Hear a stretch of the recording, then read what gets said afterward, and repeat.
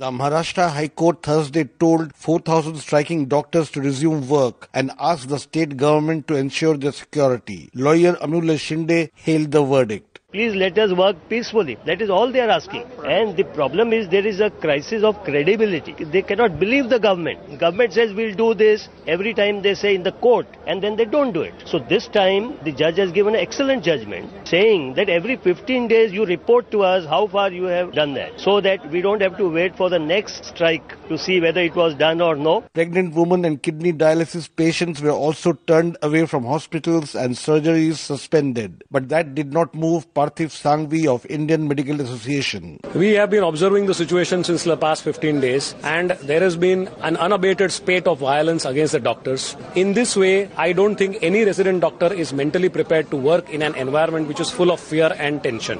In order to support these resident doctors, we at Indian Medical Association, a representation of 40,000 member doctors across the state of Maharashtra, have today decided to go on an indefinite strike for these resident doctors till their demands are not met, and that is provision of adequate security. In Delhi, 20,000 doctors walked away from medical wards on Thursday, and those who manned emergency services came in battle gear, explained physician Mohit Gupta. They are giving an indication to the whole public that doctors are not secure, they are not provided with the security. So if judiciary says this type of things, then we have to find out some solution, and the solution we are trying is that we will provide helmets to all our residents so that at least they can save their heads. It may not be a good day to fall ill in Maharashtra, and worse still in Delhi, where this weekend could see a medical crisis unfolding. For Newsbreak, this is Rana Senn reporting from New Delhi.